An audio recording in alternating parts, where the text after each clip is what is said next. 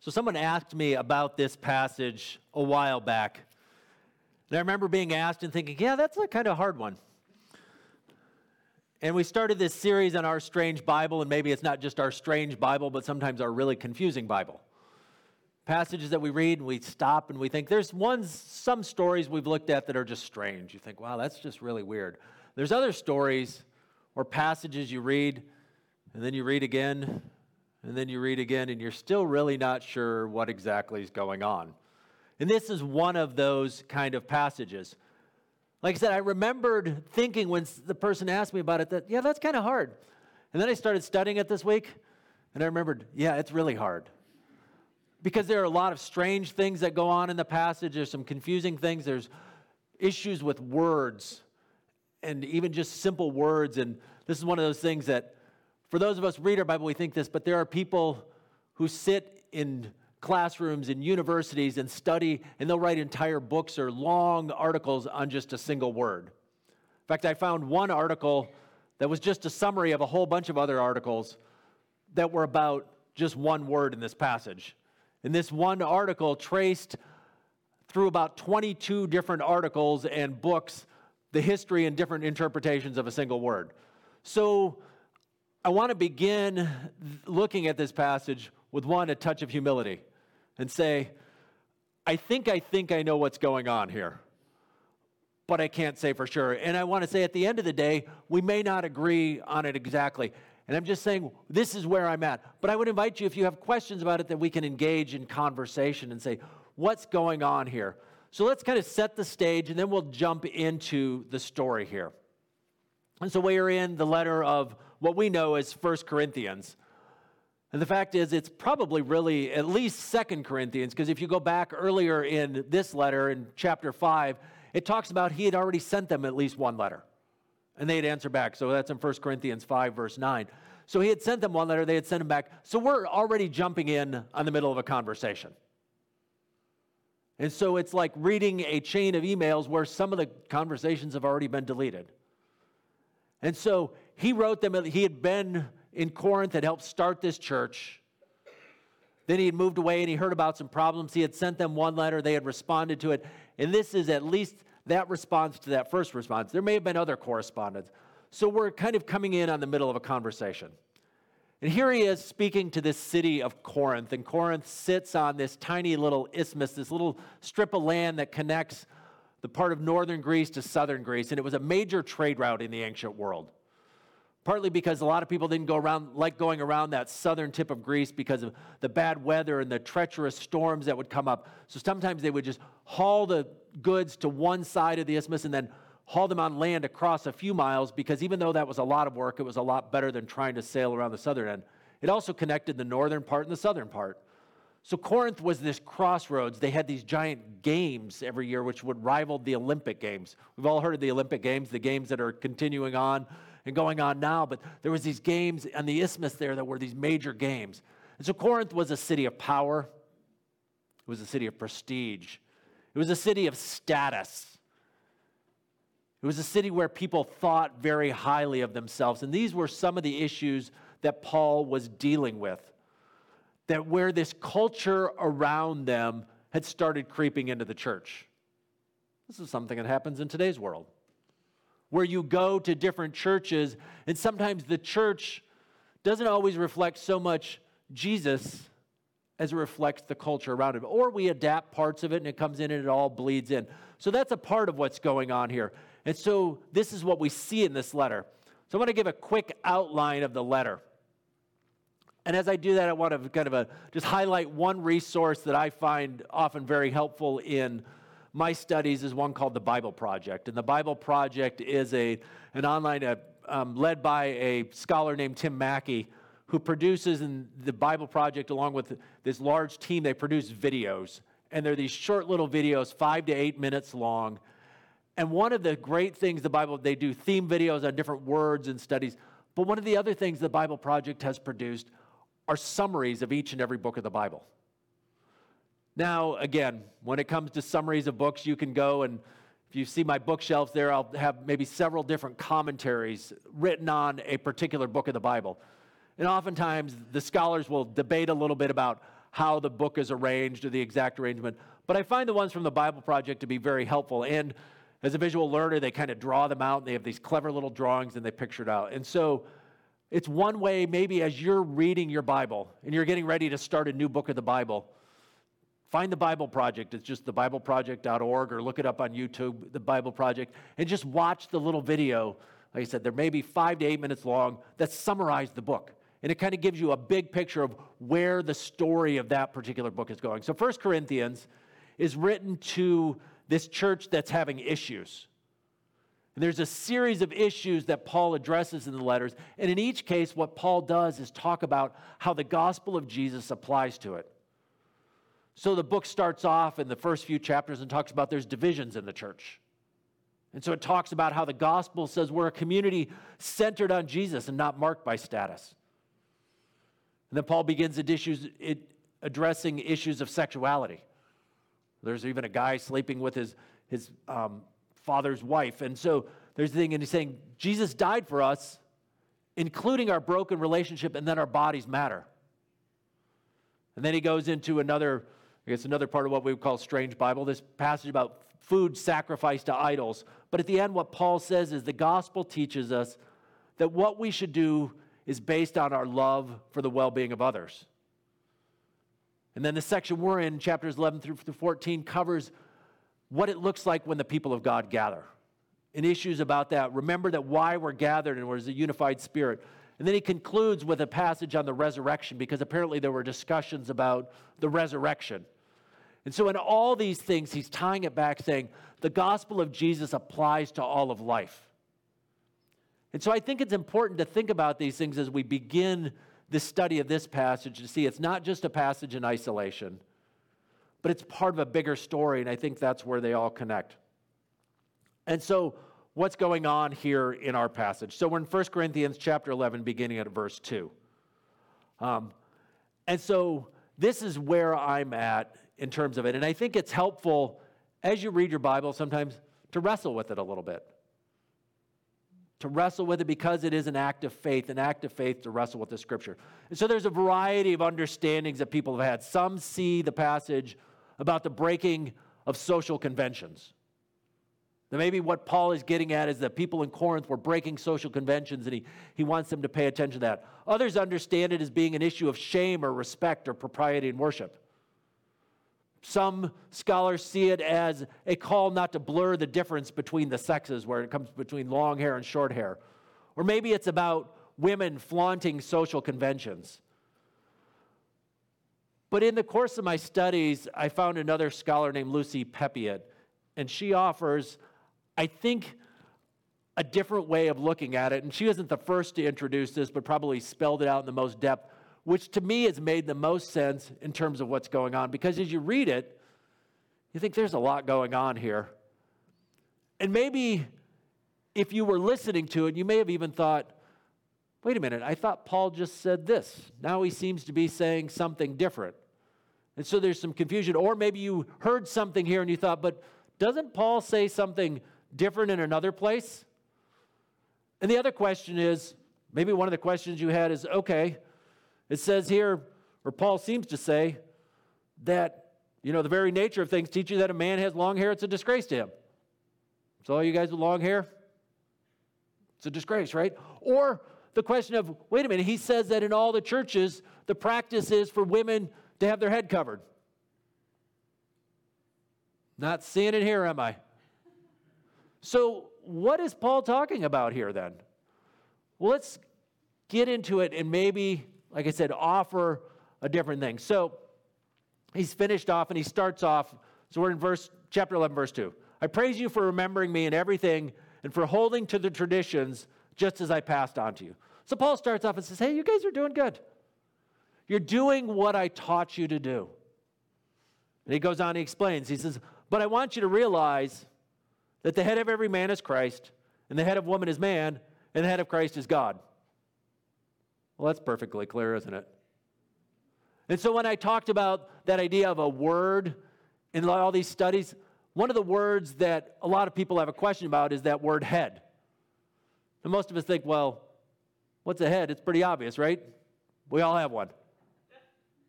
And most of the time, this Greek word kephale, which is translated head here, that's exactly what it means, a physical head.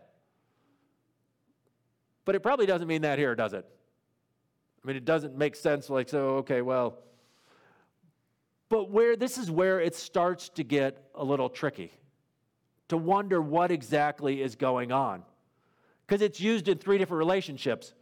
There's the head of every man is Christ, the head of every woman is man, and the head of Christ is God. And so one thing we would think is, well, if it's used in these three different places, it should probably mean roughly the same thing in all three.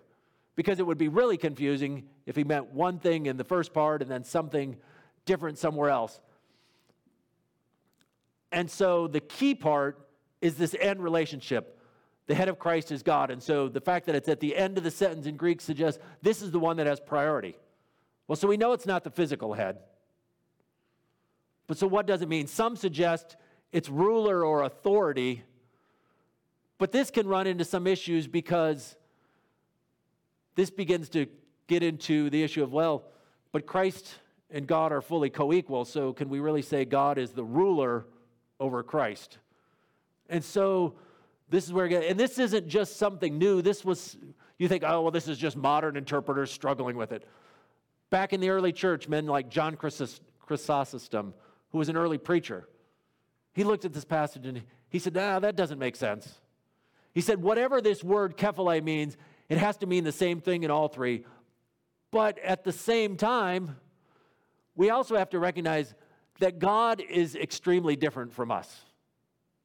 And so whatever relationship God has to Christ, we can never say it's exactly like any human relationship because we are not like God. And so there's this thing going on. And so the way he says it is the relationship of God to Christ is so radically different that no word is going to apply exactly the same to both. And so the concept that seems to come closest is something about there's a sharing of essence or a relationship, that it's about a connection, and that it's not just about man-woman. And this is even where it gets, I said, this is where this passage gets hard because there are rabbit trails aplenty. I mean, I found even just entire books written on just this passage from 1 Corinthians 11, 2 through 16. And so we've got 20 or 30 minutes to try and delve down into it. And so we're not going to have time to explore every little trail, every little thing that goes on. But what I want you to see is, in part, there's a lot going on and it gets complicated. And part of it is even just this idea that the word there, man and woman, I'm curious, does anybody have a different translation in their Bible? Anybody got their Bible up? Sometimes it says husband and wife. Why? Because in Greek, there was only one word. There was one word could mean either husband or it could mean man. And the same word that means woman could also mean wife. So in certain translations, I'm pretty sure the NRSV does this, is some translations it'll say, well, but it's the husband and the wife.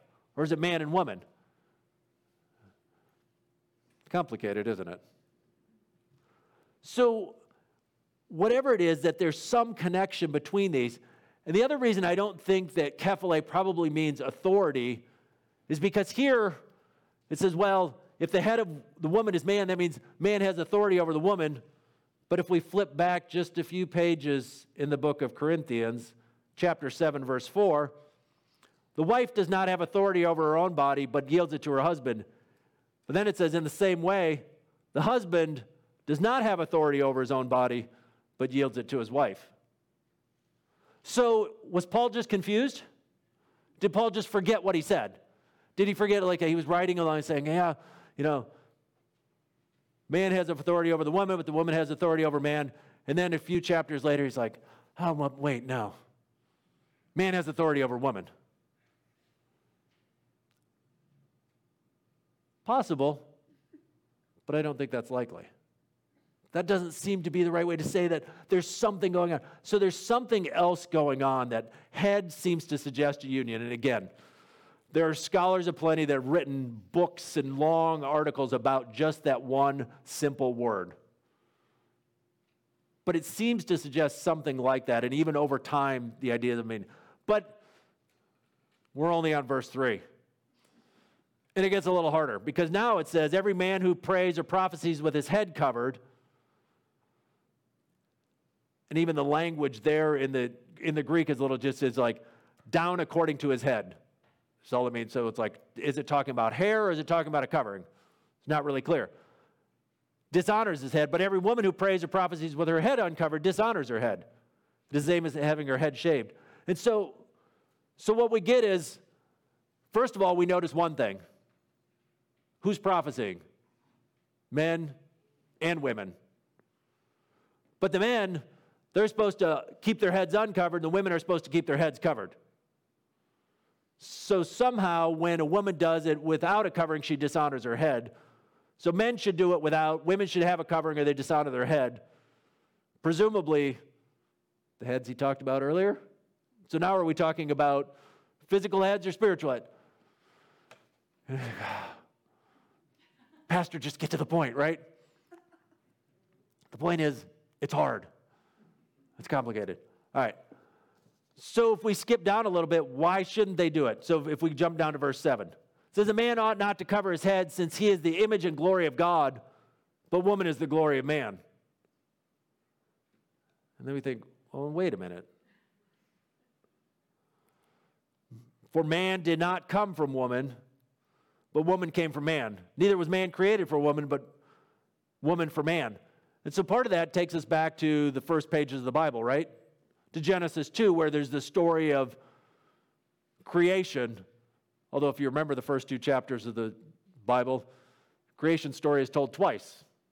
Have different perspectives. And in the first story, it talks about God creating man and woman in his image. In the image of God, he created them male and female, Genesis 1, 27 and 28.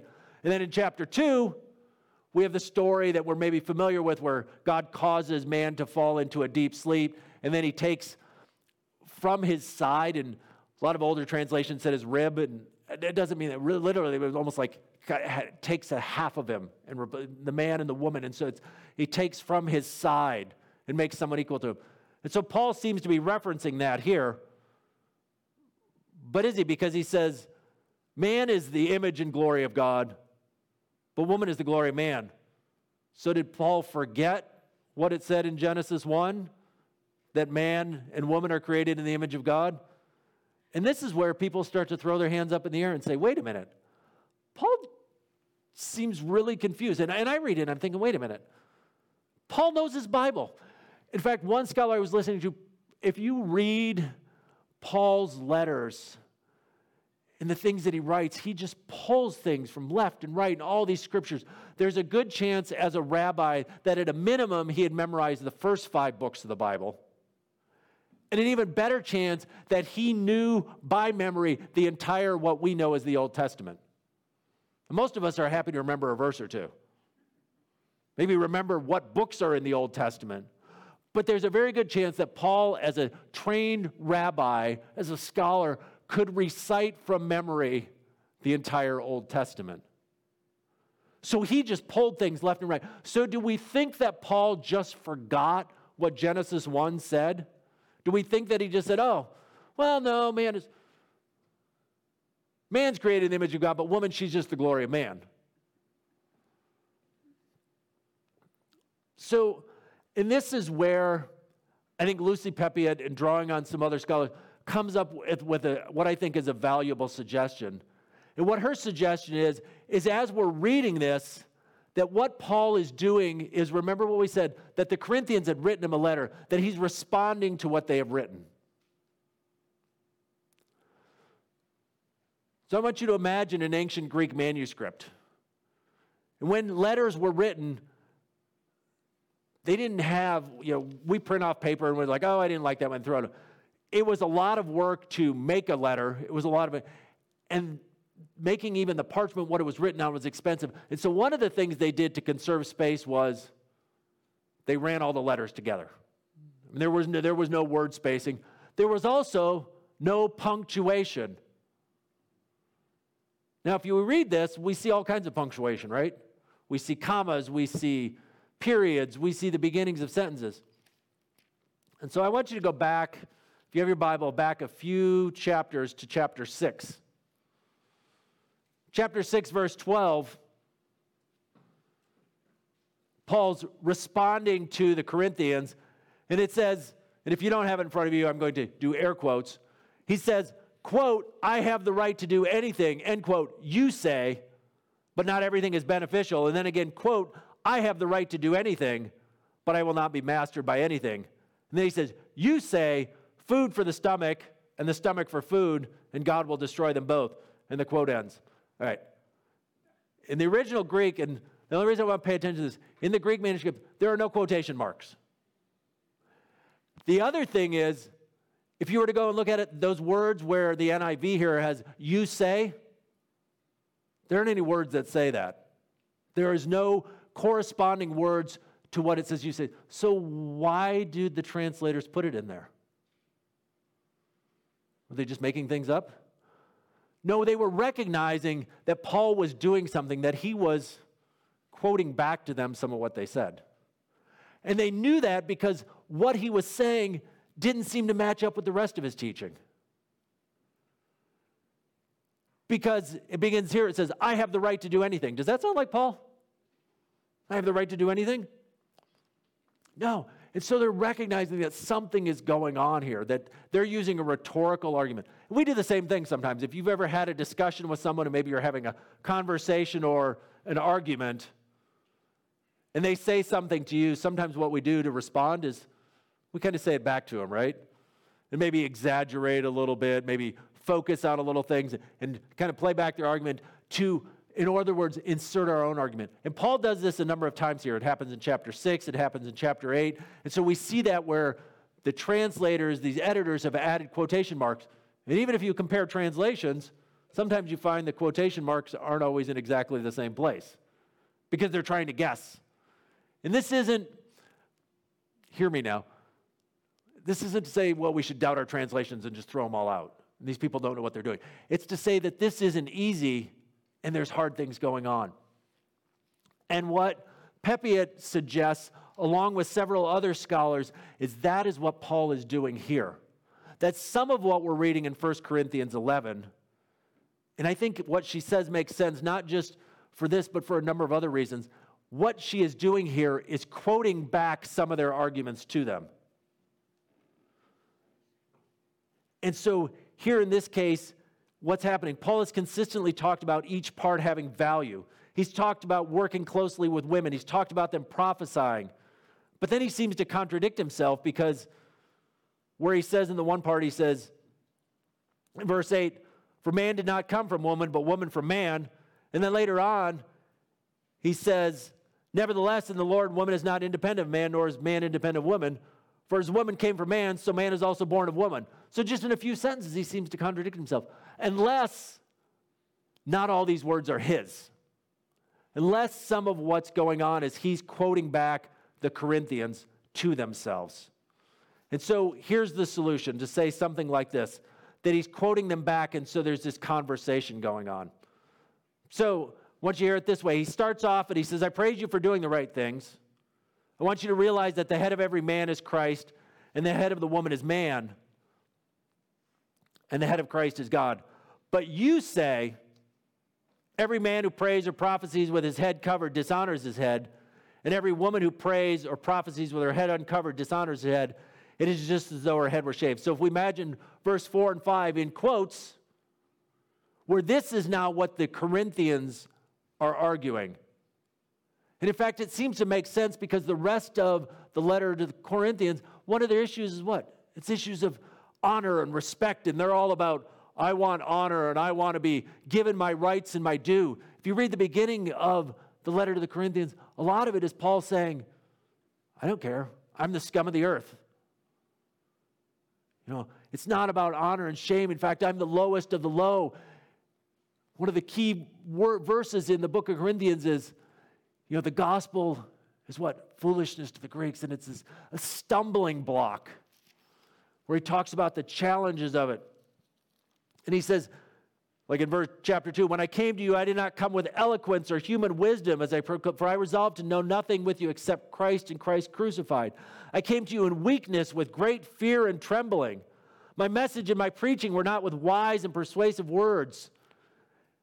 And so Paul has been talking and battling this society that's steeped in honor.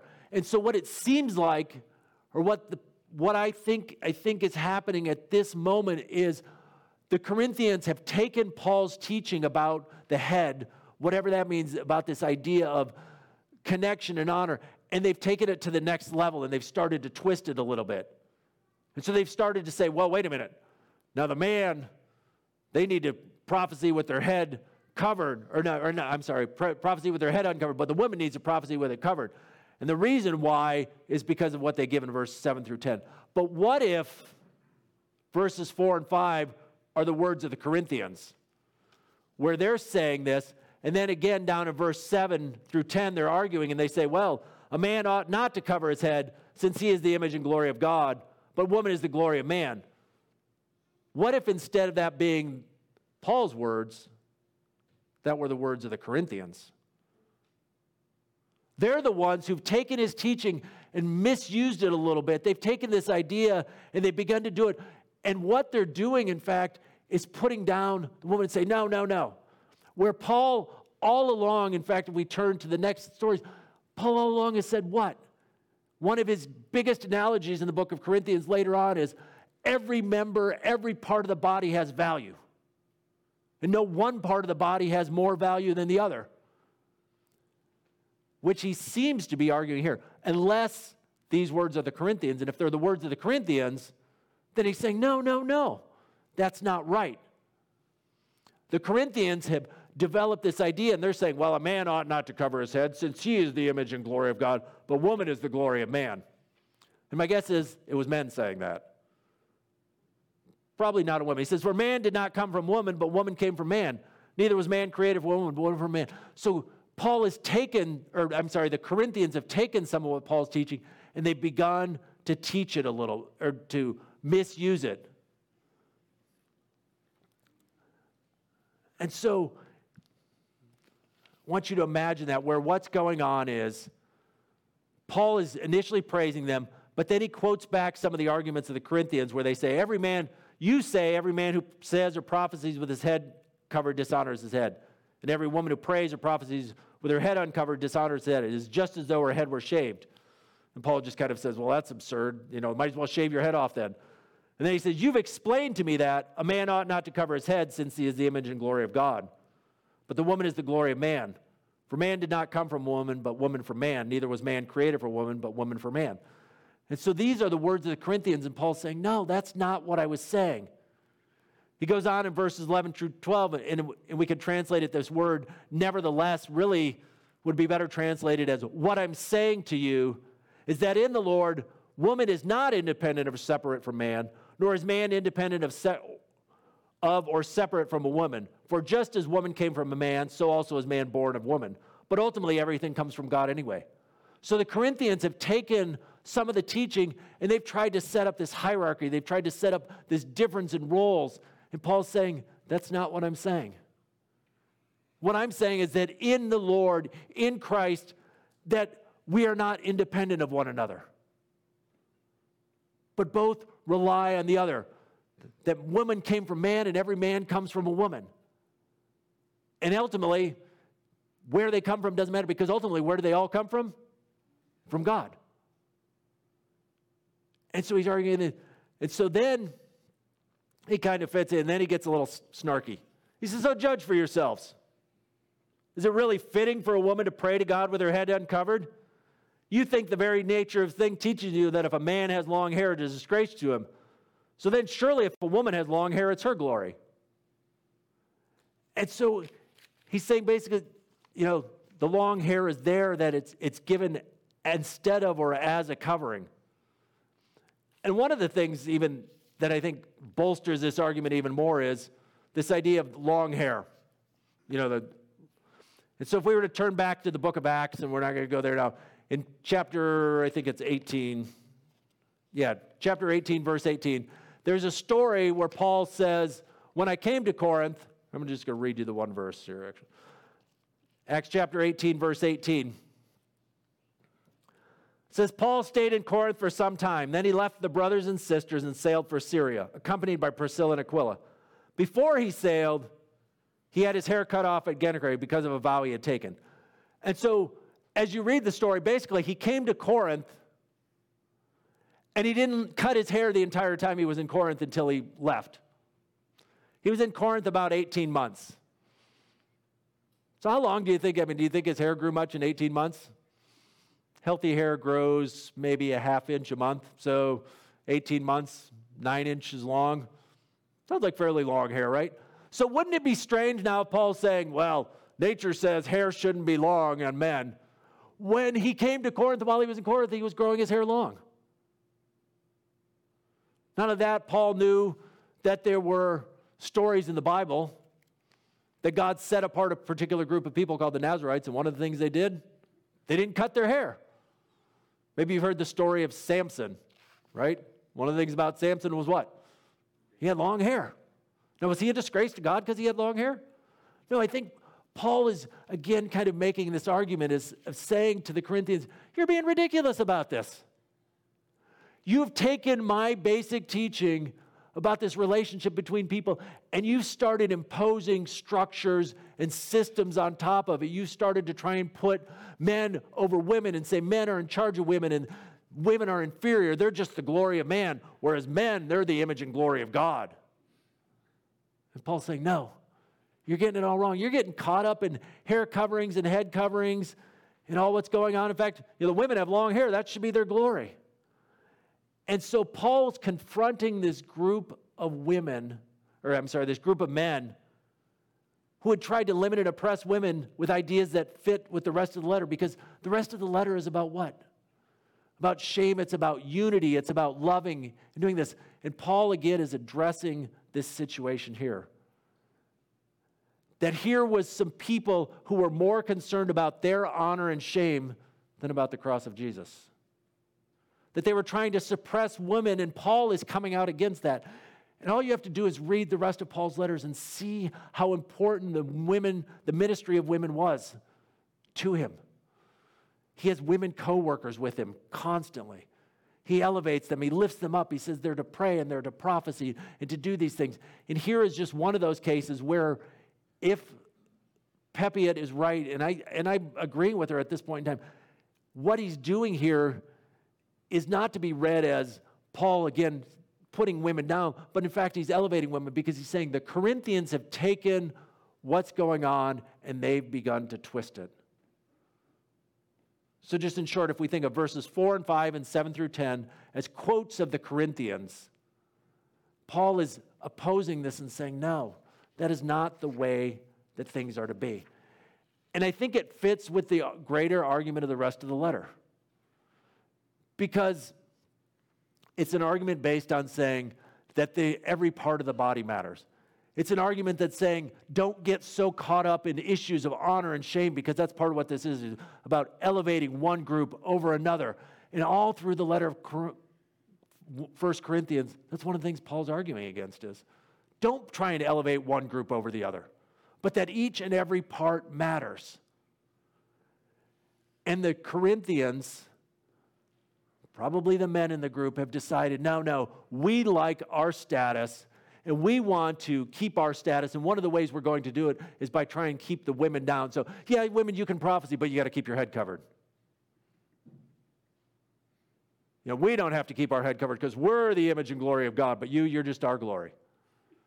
And so we want you to stay down. And Paul's saying, stop it. Paul's saying, no.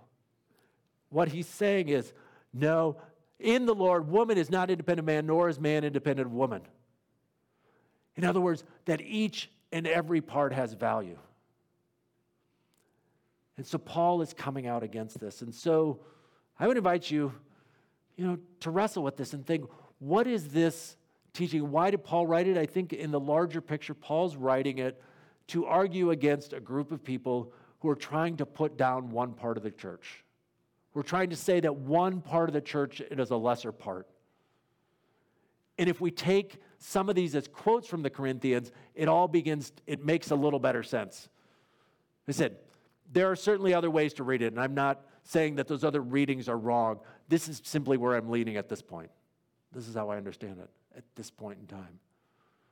And that's the way nature's reading Scripture. And I would hope that for each and one of us, and this is kind of the bonus lesson for the day, is, if you haven't changed your mind about anything in 30 or 40 years, you might want to reconsider what you're doing, because I think the nature of things, we have ideas. We think, oh, well, it's obvious what it is. But we all come with culture. We all come with lenses. We all come with things. And we come to our Bible and we think, I'm just offering the plain reading of it. The plain reading based on a lot of other things. You come to this and you have an idea of what head means. You have an idea of what Genesis 1 and 2 are talking about. And then maybe you have other ideas from Ephesians chapter 5 and 1 Timothy chapter 2. And you have ideas all put in your head by different pastors and preachers and teachers you've heard over the years. So when you come to the Bible, you are not coming with a blank slate. You are coming with lots and lots of different ideas. And so part of it is to stop and to say, what's influencing what I'm reading, and what is Paul getting at, and what makes the most sense? And I think that's what makes the most sense of this passage, is to say, Paul isn't here trying to put down women, but in fact, he's saying, I need you to stop putting down women. He's not trying to reduce women's place in the church, but in fact, he's trying to say, I want you in the church in Corinth to stop doing that, and instead to honor the women and also honor the men, to recognize that each and every part of the body has value, and no one part has more value than the other. That's what I think Paul is saying at this point. And so may we reflect on that, and may we, as the Church of Jesus, value each and every part. May we honor each and every part of our church, and each and every part of the church of God. Amen.